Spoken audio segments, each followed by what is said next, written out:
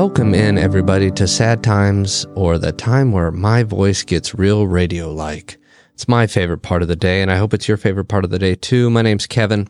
For those of you who have never listened to Sad Times is a podcast and where we bring on a guest each week, and we talk about times they were upset, sad, traumatized, any number of things, and we allow that person to tell their story.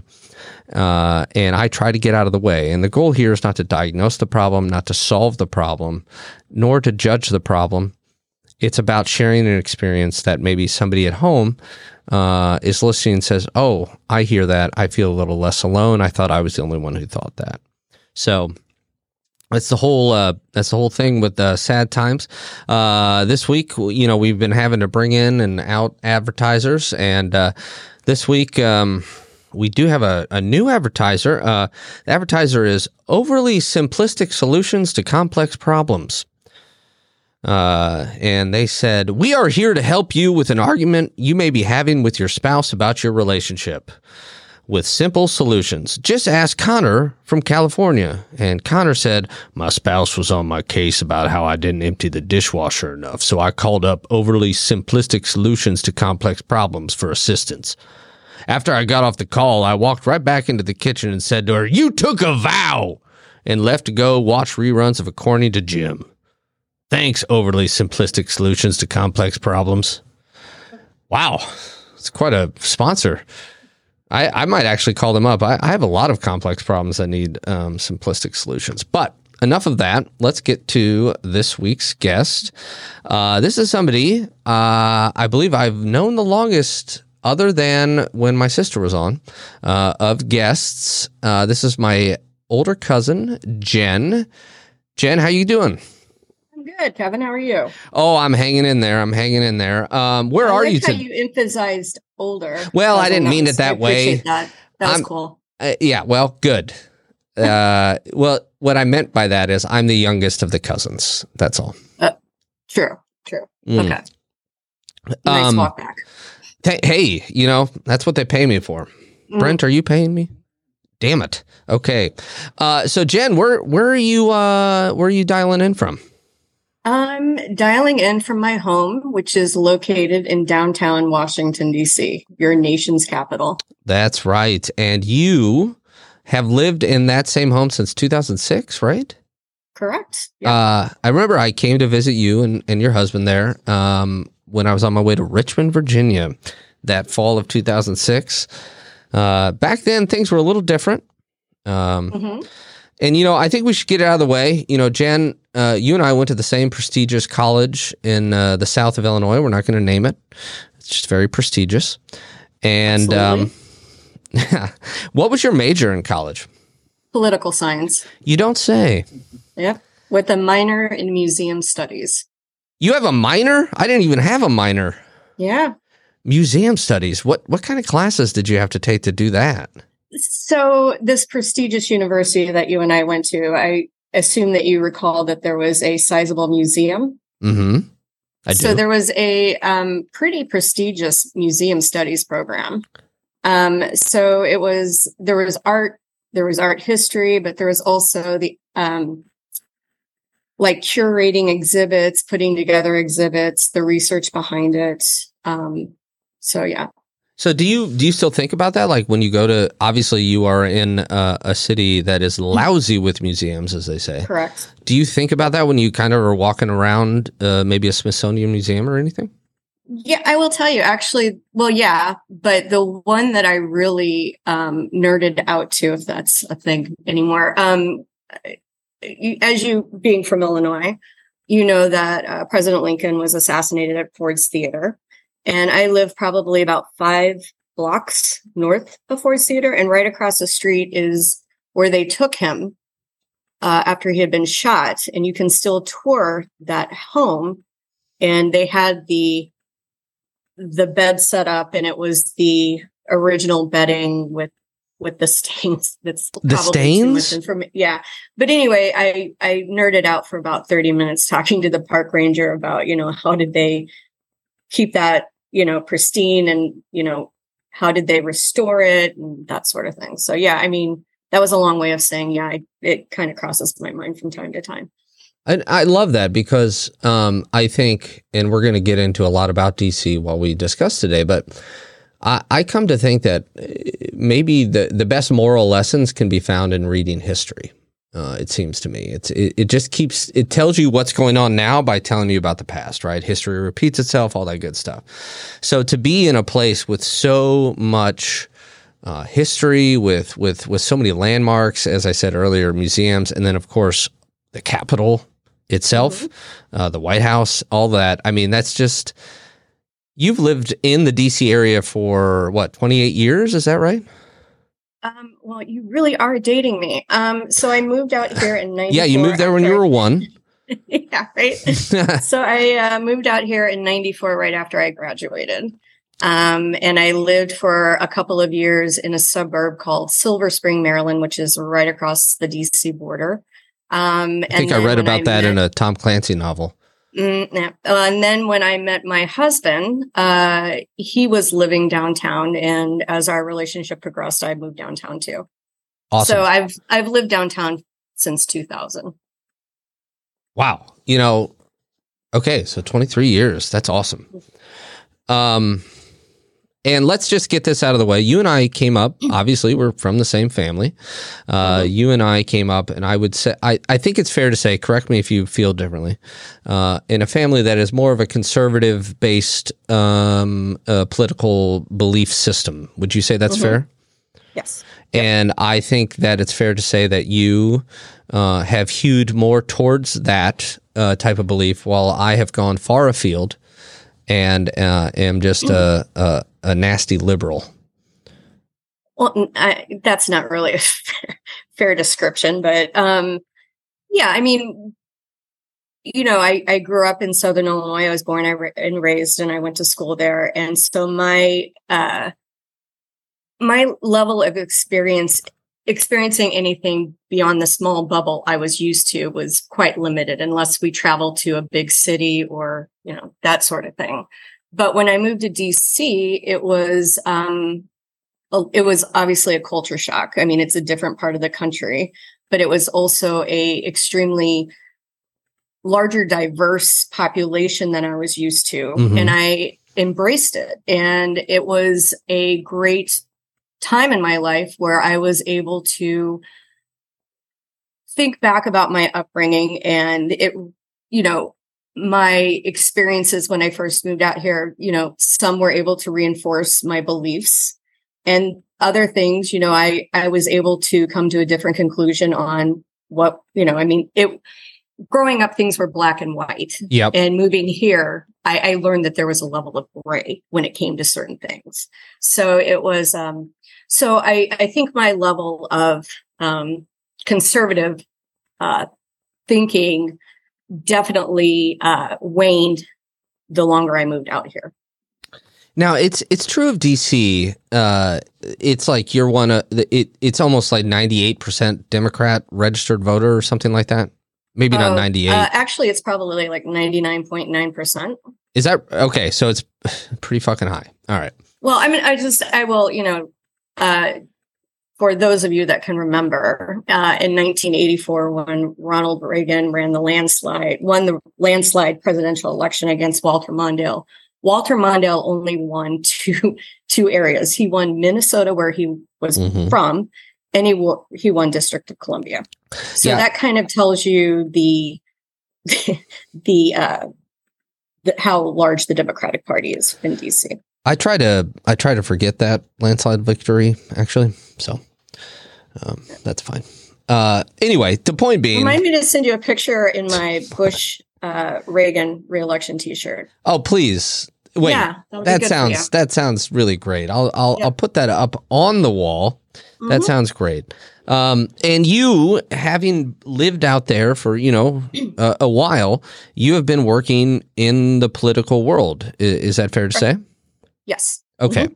So, the main thing we're going to talk about today, as you know, is January 6th. And you're one of the first people I thought of when that was going on. And it got me to thinking. You and I have always talked a little bit of politics, and we've been cordial about it. We have different opinions, etc. And I got to thinking, okay, well, Jenn is out there and I knew you were safe, but I thought, here's somebody who's worked in government for however many years. This person knows far more about democracy than I probably do. And I don't know if I've ever picked her brain about that. And that was a overdue but real realization that I had.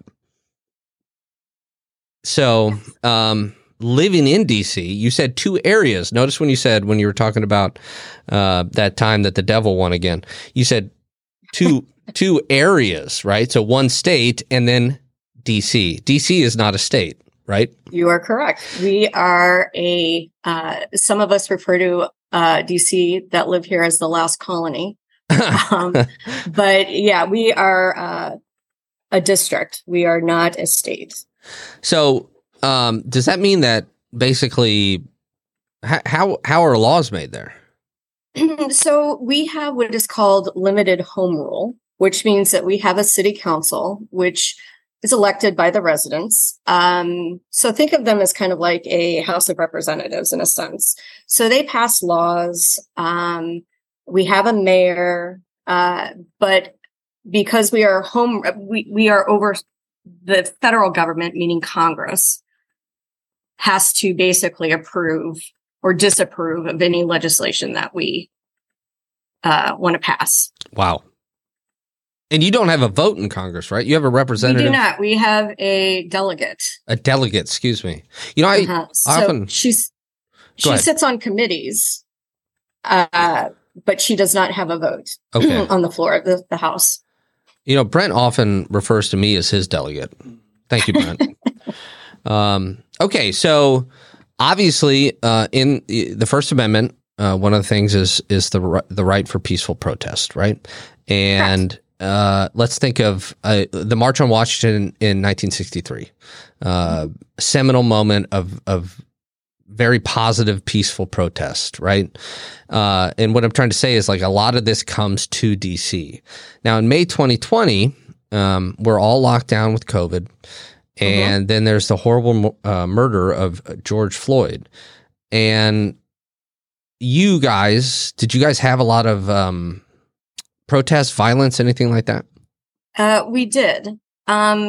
So, yes, living in DC, we are basically where everybody comes to peacefully protest. That is every American's right to protest.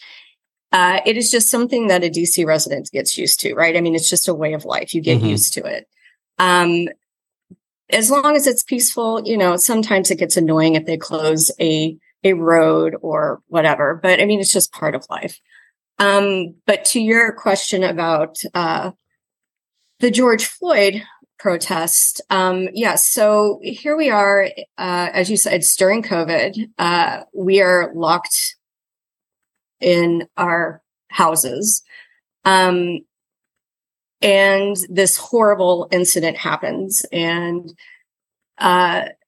people got, as everybody across the country saw it, people got pissed, and rightly so. I mean, it was disgusting what happened. And much like other cities, DC was not immune to protest, and they weren't immune to violent protest. And so we witnessed a lot of looting, a lot of fires. Personally, my neighbor lost a window in our condo building because a brick went through it. Wow. Across the street from my office, there's a bodega where, you go in to get your coffee or whatever.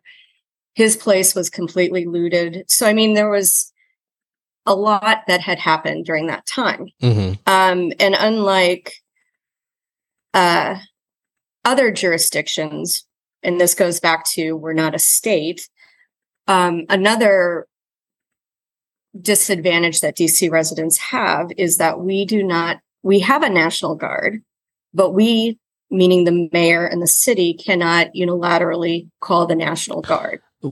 And so who's able to call the National Guard then? So it's like a chain of commands, right? Like it goes up a chain, and I'm not all too sure what it is. But I think it has to do with like people at the Pentagon, but I don't know who, like, is it the Secretary of the Army? I don't know exactly who it is. But nonetheless, up until 2020, it had never been an issue calling the National Guard when there had been civil unrest, because obviously you could see what was going on. Nor did to my knowledge, nor did any administration unilaterally just decide to send troops into DC. I could be wrong about that. But what we saw in DC as a result of the protest was then President Trump overreaching on sending in military into DC to try to control the violence that had taken place over numerous nights. Do you mean military as in like not the National Guard, but like branches of the military, like the Army? Correct. So there was the DC National Guard. He might have called up, sometimes, and that this happened in January 6th, but, we will rely on the National Guard from Virginia or Maryland to come in. Mm-hmm. But there were also helicopters that were brought in from the military. I might have sent you a video of it, but there were several military helicopters flying over the city, and hovering over pods of protesters, dangerously close, to try to get them to disperse. And yeah, so that was, and I'm pretty sure most people remember the military force that was used they were actually peaceful protesters that cleared out a park by the White House. So mm-hmm. Trump could, stand across the street from a church with the Bible. So, that was... Which he held upside down. Correct. Which is how I hold my Bible. Yeah. Right as I'm about to drop it. No, shut up, Kevin. Okay. So having lived in that area for so long, had you ever seen the military used in that way against peaceful protesters? Against peaceful protesters, no. I had seen the military used once before, and that was the day after 9/11. So remember, I lived in downtown on 9/11 as well. Yeah. Wow. Yep. Okay. So we're obviously getting to a point where things are a little different than they were when you moved out to that area in 94. Mm-hmm. And as long as I've known you, going back to kind of the political stripe thing, you have been a registered Republican. Now, is that still the case? It is. And I actually had this argument with my husband this morning. I am, number one, it really does not matter in the District of Columbia for reasons I've already said. Mm-hmm. But if I did live in an area where my vote actually mattered, I would still be registered as a Republican. If anything, just to vote in a primary to make sure that a Marjorie Taylor Greene didn't advance. That's funny. I don't never heard that name before. Yeah. Right. Yeah. That's a kind way of. Yes. Oh, no. I'm sorry. That just made me think of my own vomit. Maybe you've heard me refer to her as other things. Yes, maybe once or twice. Yeah. Which comes to, we're joking, but there's real, I think, frustration behind our joking. When you went out there in the 90s, even in the early 2000s, maybe very early 2000s, maybe pre 9/11, was it as divisive as it is now? Does it have that sense? Absolutely not. No. Okay. No. And you work with lawmakers. Correct. And so you're like where the sausage is being made, all that, right? And yes. Do you feel that whatever the divisiveness that maybe out on the street, one person yelling at another person, are you seeing that transfer over into the halls of Congress as well, where it's not as cordial or yeah. And I don't think you need to have my position to walk the halls of Congress to see that. I think you just need to watch the nightly news and just see the rhetoric that's being thrown between the two sides. It's quickly becoming a broken system to which nothing is going to happen. So, do you think we've become used to it already? We're inured to it, or do you think there's a way that we could change it? I'm always hopeful, right? Mm-hmm. That's part of my upbringing is, I believe in democracy and I believe in this country, and I'm always optimistic. And I was very optimistic after the midterm elections when, the Republicans did not win the seats that they were supposed to win. And a lot of these election deniers didn't win. And it was just, it was comforting to know that a lot of Americans are basically fed up with this bullshit and they didn't want it to continue. So I'm always hopeful that we can turn it around. That's good. I try to be hopeful too, and then I watch the Cubs, and then I become less hopeful. Well, Kevin, you and I could have another hour talking about our. That'll be the real sad times right there. Yeah, for sure. Right. Our grandmother, God rest her soul, wonderful woman, and huge Cubs fan, taught me everything I know about baseball. I love that woman.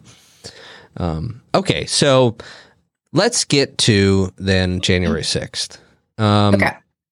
There was that tweet that former President Trump sent in December about we're going to do this thing, will be wild. So what was kind of the buzz around the city leading up to January 6th, and what was your expectation of what may or may not happen?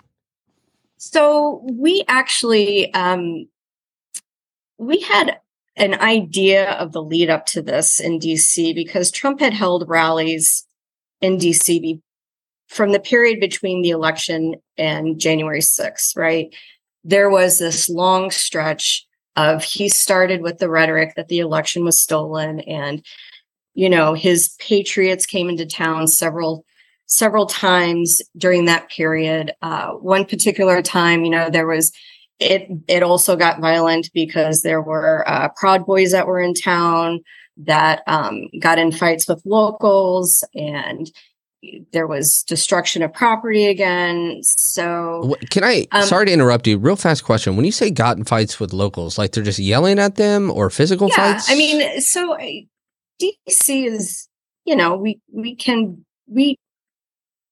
we're not too rowdy, but, you know, we're very proud of our city and don't fuck with it kind of thing. And, you know, right.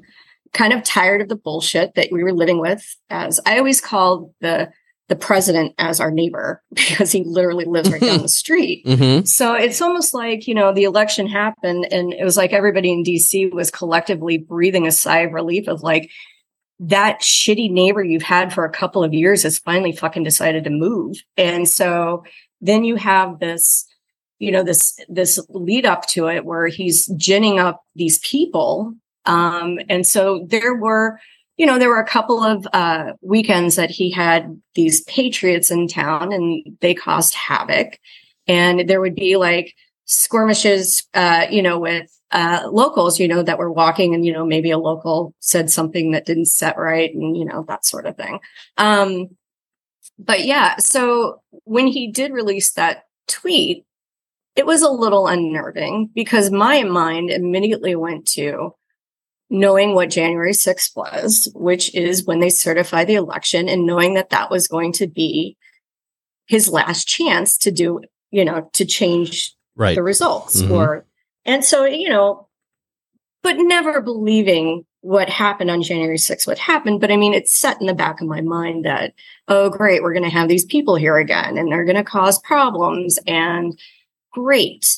And so as the time came closer, you know, we as DC residents were advised, you know, if you're not working from home, you should probably work from home that day, and do not engage with people that are supportive of Trump and his efforts. It was just kind of like let's just not make the situation worse. Kind of like it's almost like kind of don't just ignore it as best you can. Exactly. Yeah. Right. Mm-hmm. Like, you know, that sort of thing. Let the police do what they need to do, sort of thing. And so, yeah, so here I am on January 6th. My husband and I are working from home, which thankfully didn't happen a lot during COVID because we would definitely be divorced at this point. So he was working from home that day. And he is mildly political. And as you know, Kevin, I'm a political geek. So I'm, you know, watching the House and the Senate proceedings. Mm-hmm. And he's in the den doing work. And I'm watching I should back up, and I'm sorry to kind of jump around. No, you're good. As you know, I exercise every morning, right? And yes. So my route is the National Mall. And the day before is when I noticed, oh, great, there might be a lot of people here for this.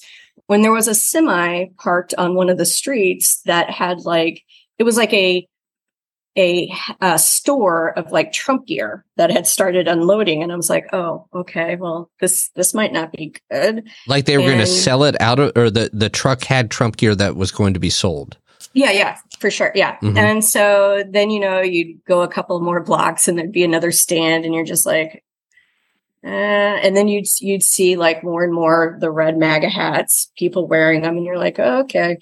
And then, so, you're just kind of like, okay, still not thinking that January 6th was going to be what it was. And so here I am on January 6th and I'm working, but I'm also mindful of the TV and I'm watching the proceedings. And I think I told you, like, they've got the proceedings on the big screen and over the corner, it's the coverage of the protest or Trump's speech. Right. And out of nowhere, the smaller picture is now the bigger picture where they're now covering the protest. Mm-hmm. And I'm watching it and I'm watching the people rushing the grounds of the Capitol. And then that's when the mayhem ensued. And I go in and I talk to my husband who knows that I can be a little hysterical on things and a little anxious, have a little anxiety. Mm-hmm. And he's like, just calm down. It's not that big of a deal. This is DC. The police know how to deal with it. And I'm like, no. So can I ask you, Jen, when you went in there, so as somebody who not only walks the mall every morning, but also is on Capitol Hill often, what were the thoughts that you were having as you saw on your screen the small picture, now the big picture, of people basically barging's not right, but breaking over barricades, all that stuff? Like, what were you thinking? I was thinking that this was not your typical protest. Right. But at that point, I still didn't think that it would get to the point that it got to. And so as I'm continuing to watch this, and the procedures are still going in both chambers, and then all of a sudden you see, the leaders are being taken out quickly, mm-hmm. and then you're seeing people that are funneling through windows, and that's when I went in and I told my husband, this is something very fucking serious, and so we were watching it just completely flabbergasted, and I don't know if I told you this or not, but because 2020 had been so challenging, not going to lie, the alcohol consumption was a bit brisk in 2020. Yes. So my brisk husband and I is a good way to put it. Yeah. So my husband and I decided that we were going to do a dry January. Okay. Always been a goal. We were going to try to do it, air out the liver for the month. Sure. And then, we made it until noon on January 6th. Mm-hmm. At that point, my husband was like, open up the wine. So we're sitting here watching this in just total disbelief. And then I start thinking about all of the staff members that I work with, that I not only work with, but they've become friends. So there was a concern that what's happening to them? Where are they? Are they okay? Are they in harm's way? And so I reached out to several members of either a congressman, congresswoman, or a senator. Just, are you okay? Are you okay? Now, granted, because it was COVID, there was a limited number of staff people that were there that day. However, there were several of my friends that were up there that were barricaded in their offices, that were scared. One in particular was texting me back saying that he was hiding underneath a desk. So it was scary, and it was thankfully none of them were harmed. But I mean, nonetheless, there was a real fear for people that I know and care for as friends, not just colleagues, but I was concerned for their well-being. Mm-hmm. And these people that you were emailing, your friends and colleagues, could they hear people in the Capitol, like going through? It never got to that level of questioning because I didn't want to. Yeah, you didn't want to bombard them. I didn't want to bombard them. Yeah. My goal was just to check in to make sure that they were okay. And once that was, confirmed, then I just kind of let it be. Now, but I mean, I have talked to a friend of mine who was up there and said that she was really fearful that it might be the last day of her life. I mean, there was that sense of fear. What are these people going to do? So, jeez. And again, you studied poli-sci. You referred to yourself a few minutes ago as a political geek. I've always known you to be a lover of politics, and unfortunately, you just have that Reagan shirt. But what is going through your head in the sense that, okay, I know that my friends and colleagues, at least at this moment, are okay, but what about that building? Right. And like, what are you thinking then?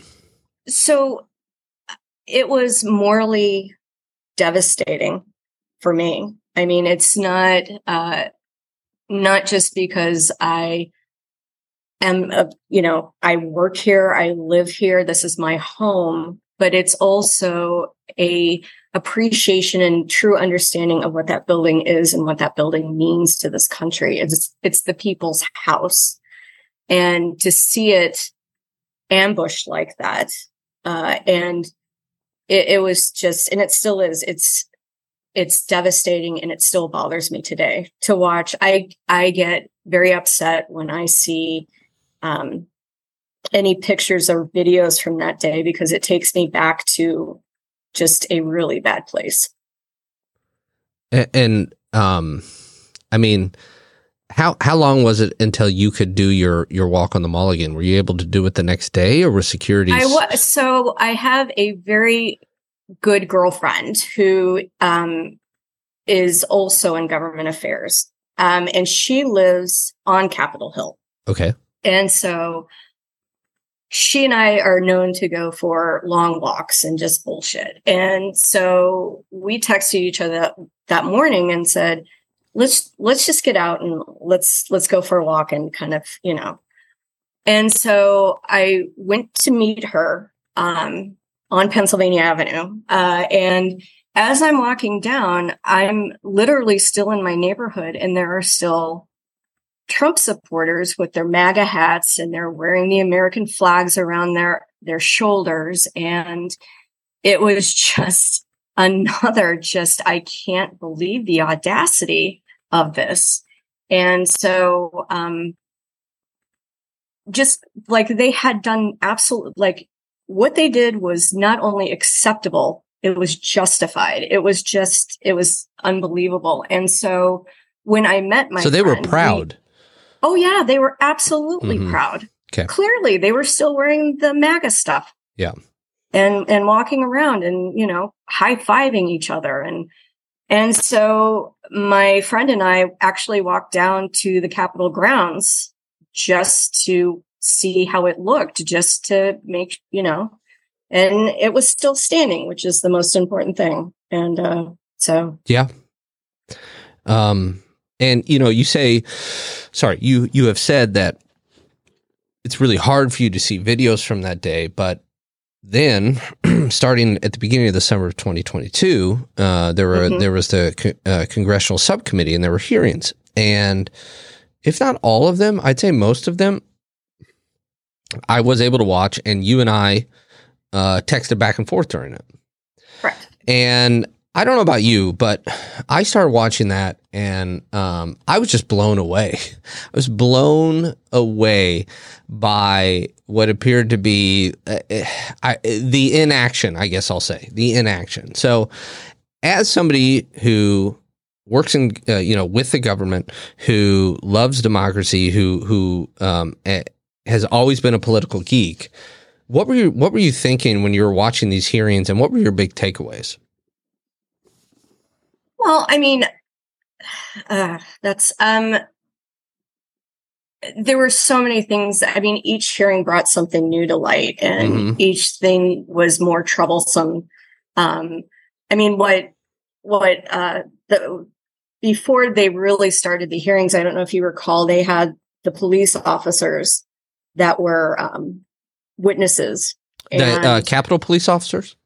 So that's another problem that we had on January 6th, and it goes back to DC not being a state. So the initial response, obviously, on January 6th, the Capitol Police, clearly they were the first line of defense. That's their territory.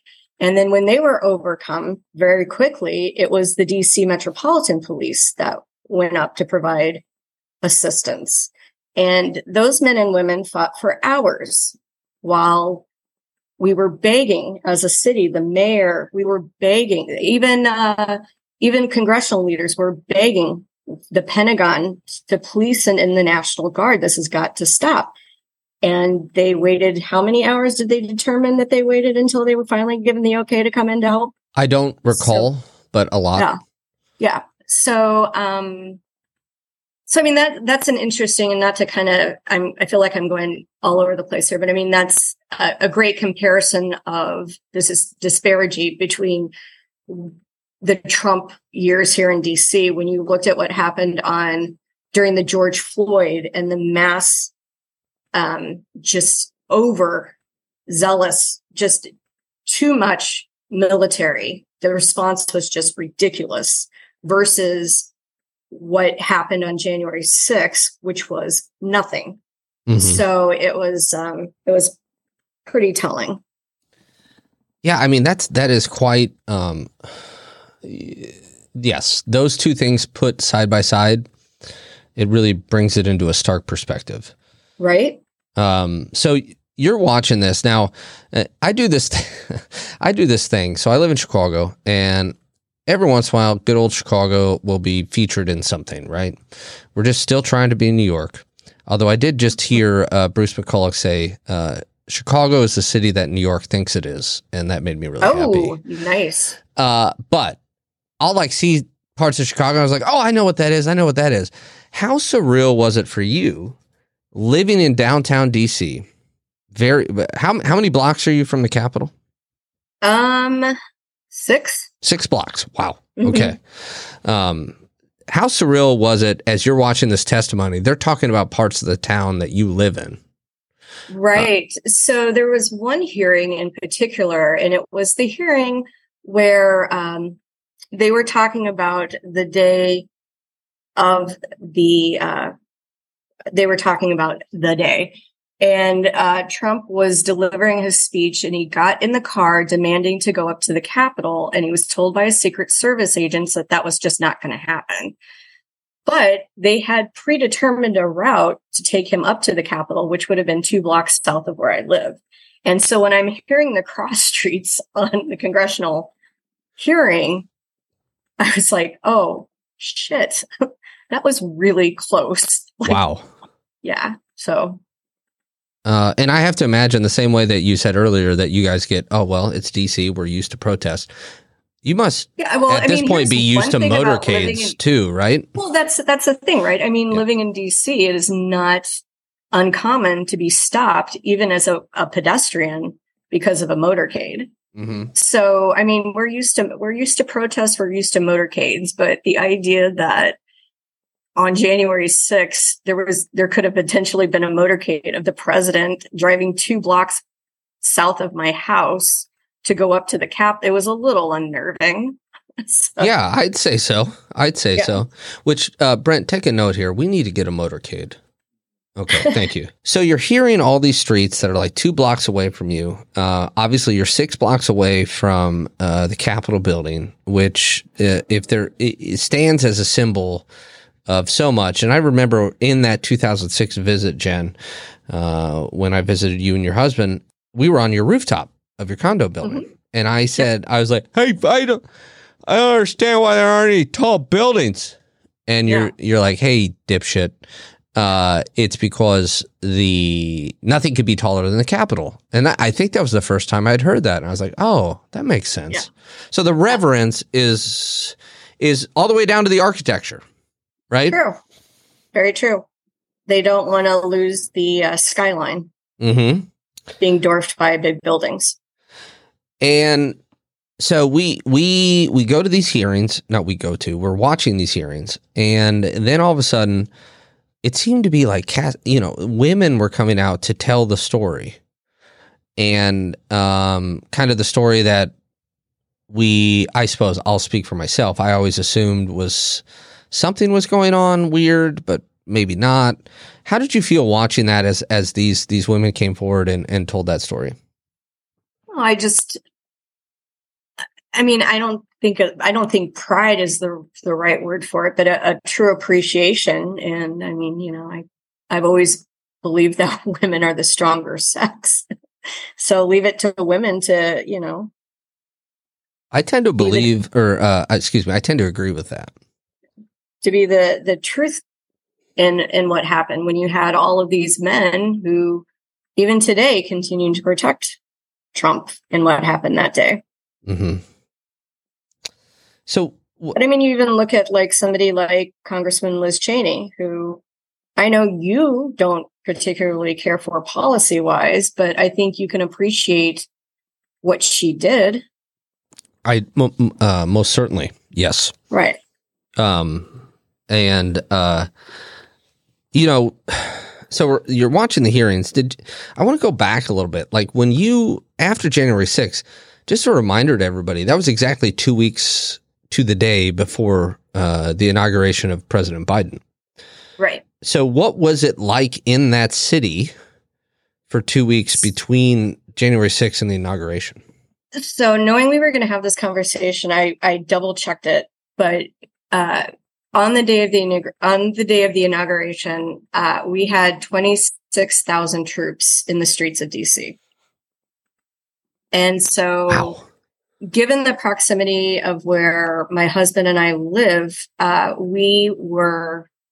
street is a well-known street, and we live on the north side of the street, but the south side of the street was what was in the red zone, which meant that there was no traffic, very limited pedestrian traffic. Residents were advised to carry their IDs with them at all times to prove where they lived. But every intersection had it had a military vehicle of some sort, whether it was a tank or a Jeep. And then there were, as I said, 26,000 men and women in our streets, armed.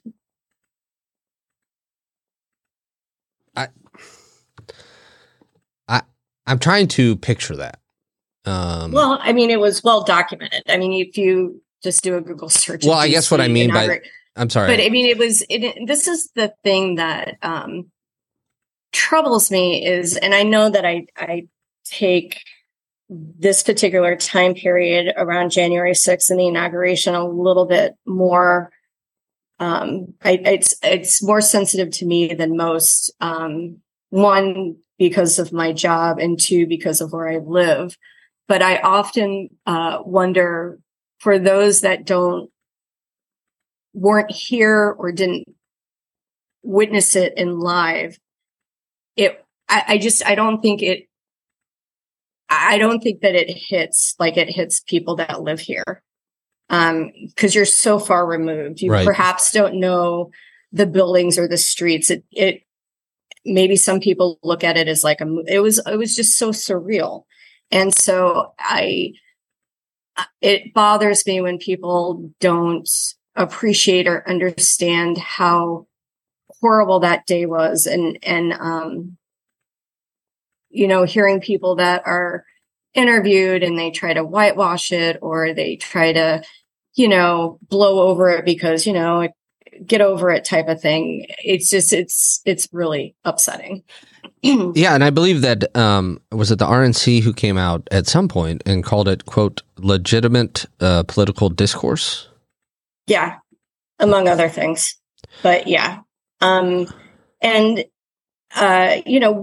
Because it happened in DC, this is where the people that are being charged are being, this is where their court is. And so a lot of people are being held in the DC jail, which I'm not going to pretend is a nice place to go, but every night in DC, there are J6 sympathizers that are standing in vigil outside the DC jail.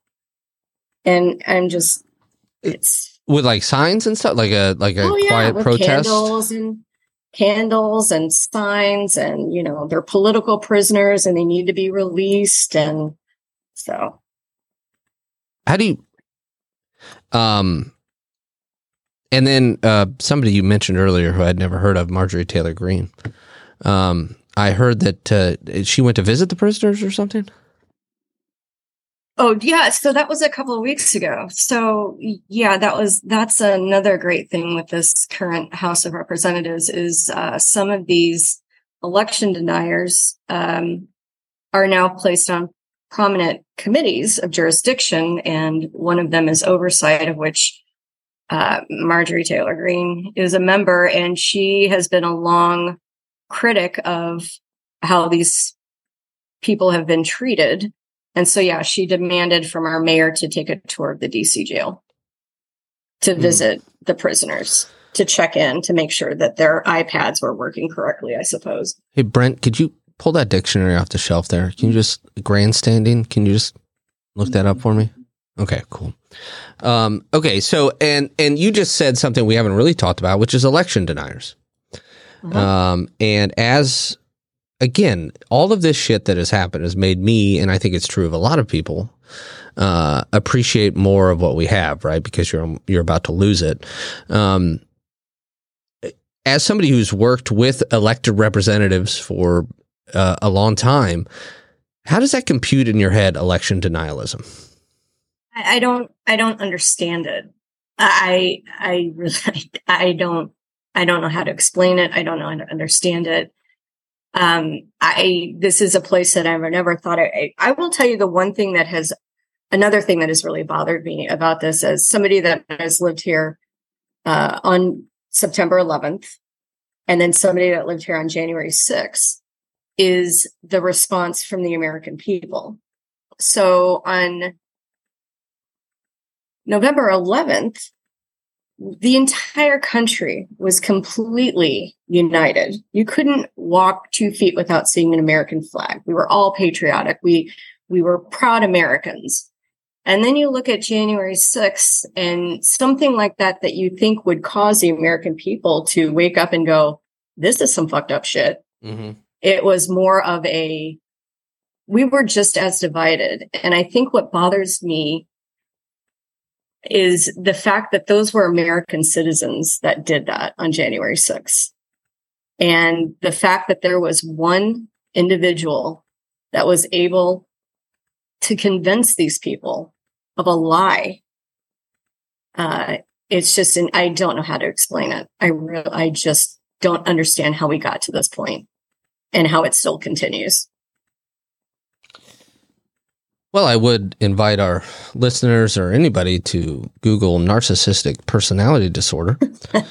That could be one reason. Yeah. So, I mean, Kevin, for the first time, since the 1800s, there were people that stormed the United States Capitol. Right. And in the midst of it, there was a man carrying a Confederate flag. Mm-hmm. How does that happen? How did we get here?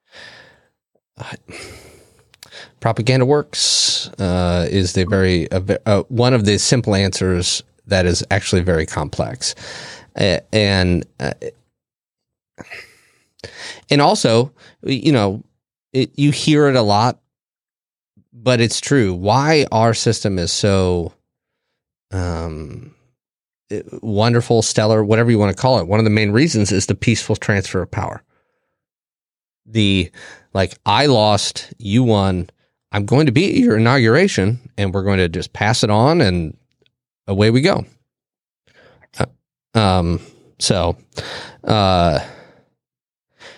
It sounds like, Jen, that this was pretty traumatic for you. It still is. And why do you think it's still? Tell me why you think it still is. Because it's still going on, right? I mean, it's still happening.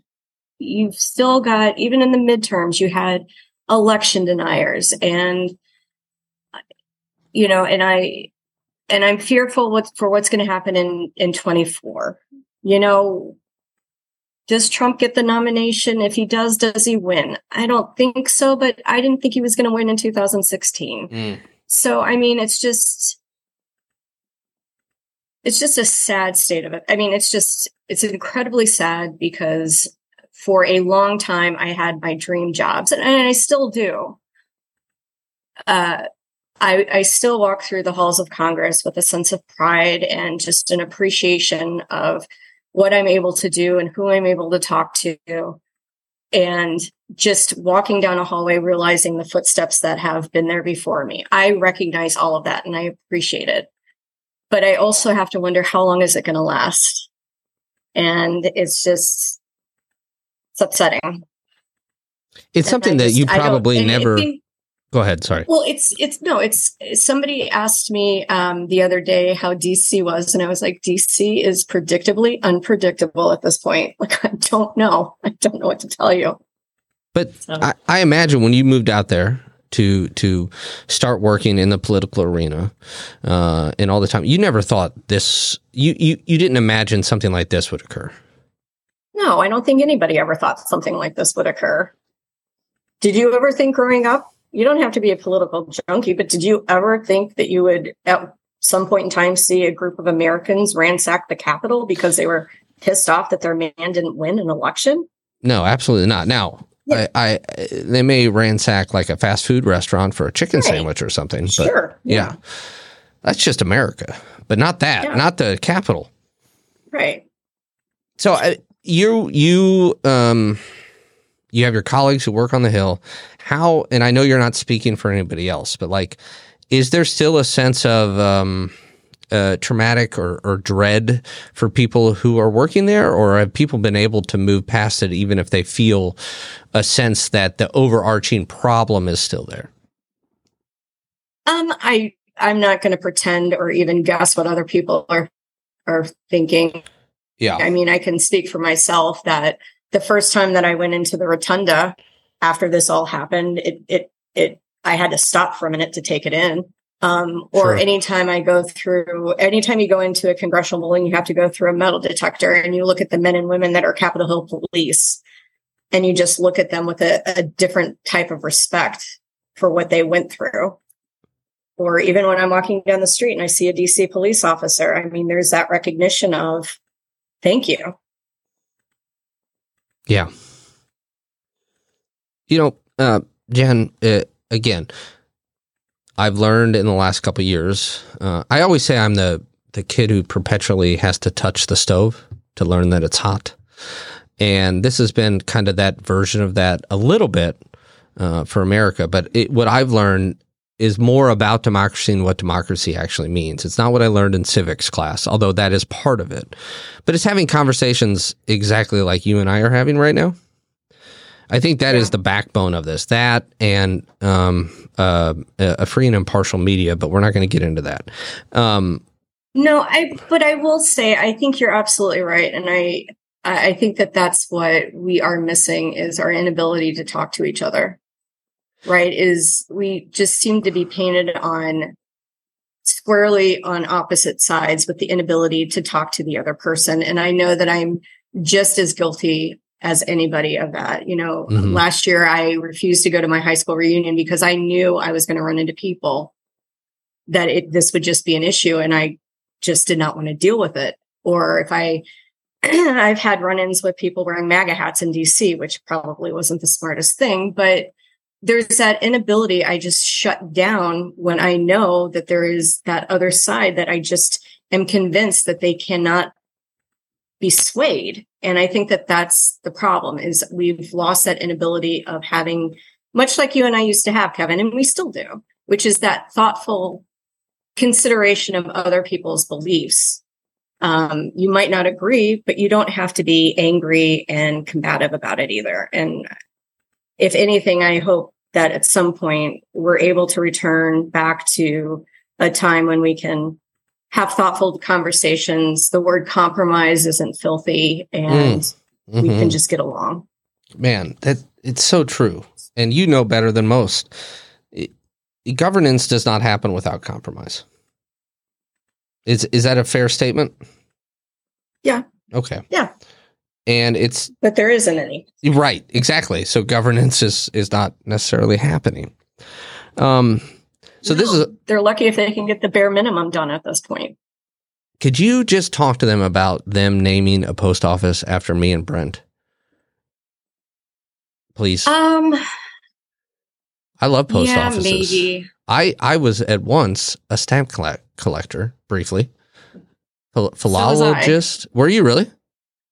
Yeah. I said that wrong. You know who else was? FDR. Right. Oh.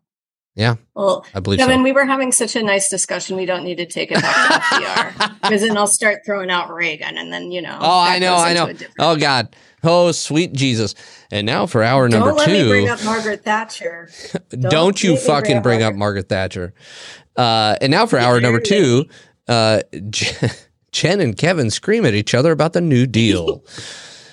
And then we hug it out at the end. Because that's what you're supposed to do. You can have emotions, exactly. You can have passion about stuff. But at the end of the day, you are my cousin. You're one of my favorite people.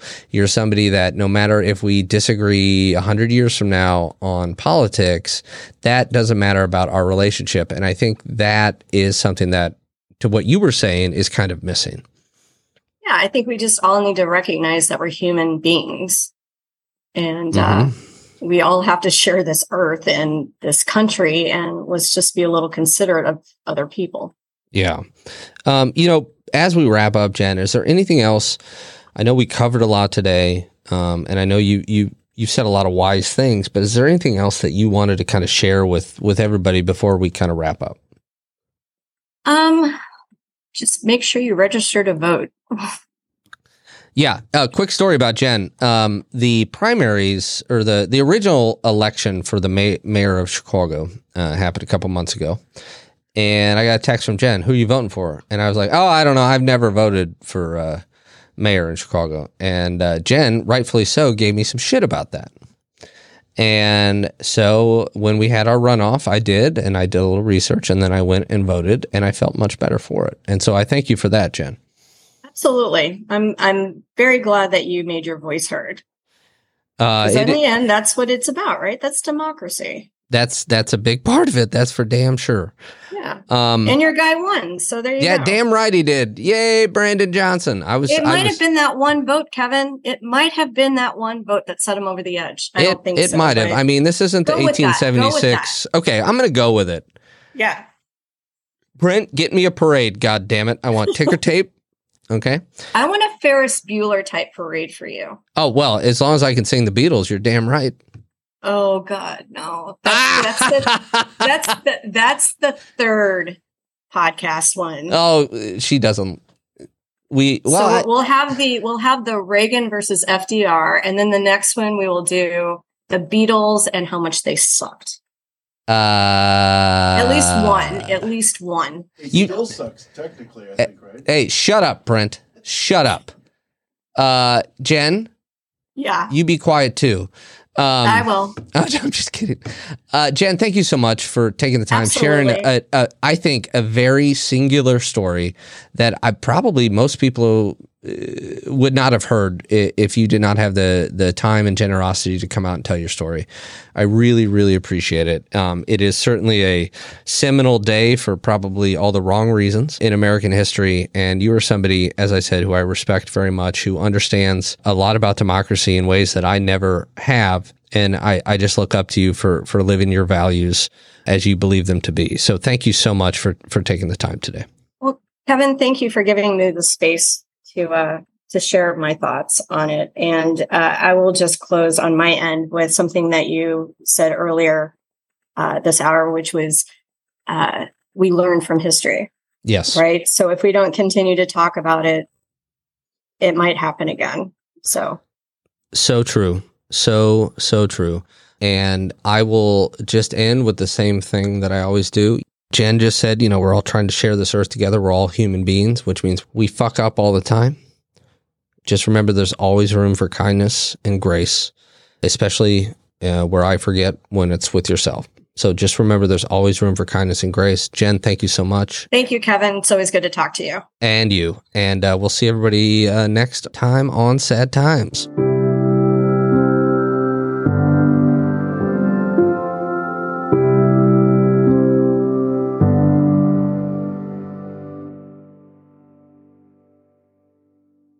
You've been listening to A Fourth Hand Joint.